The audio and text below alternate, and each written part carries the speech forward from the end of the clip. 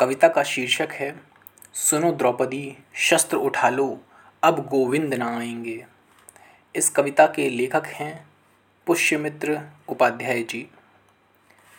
कविता कुछ इस प्रकार है।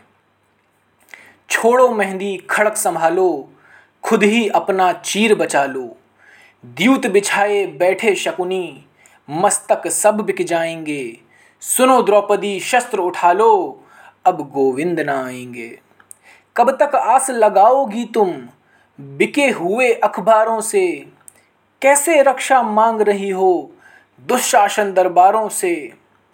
स्वयं जो लज्जाहीन पड़े हैं वे क्या लाज बचाएंगे?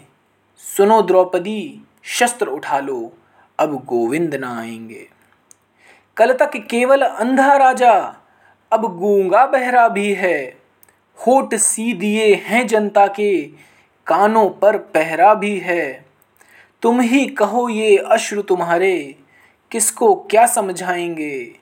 सुनो द्रौपदी शस्त्र उठा लो अब गोविंद न आएंगे। धन्यवाद।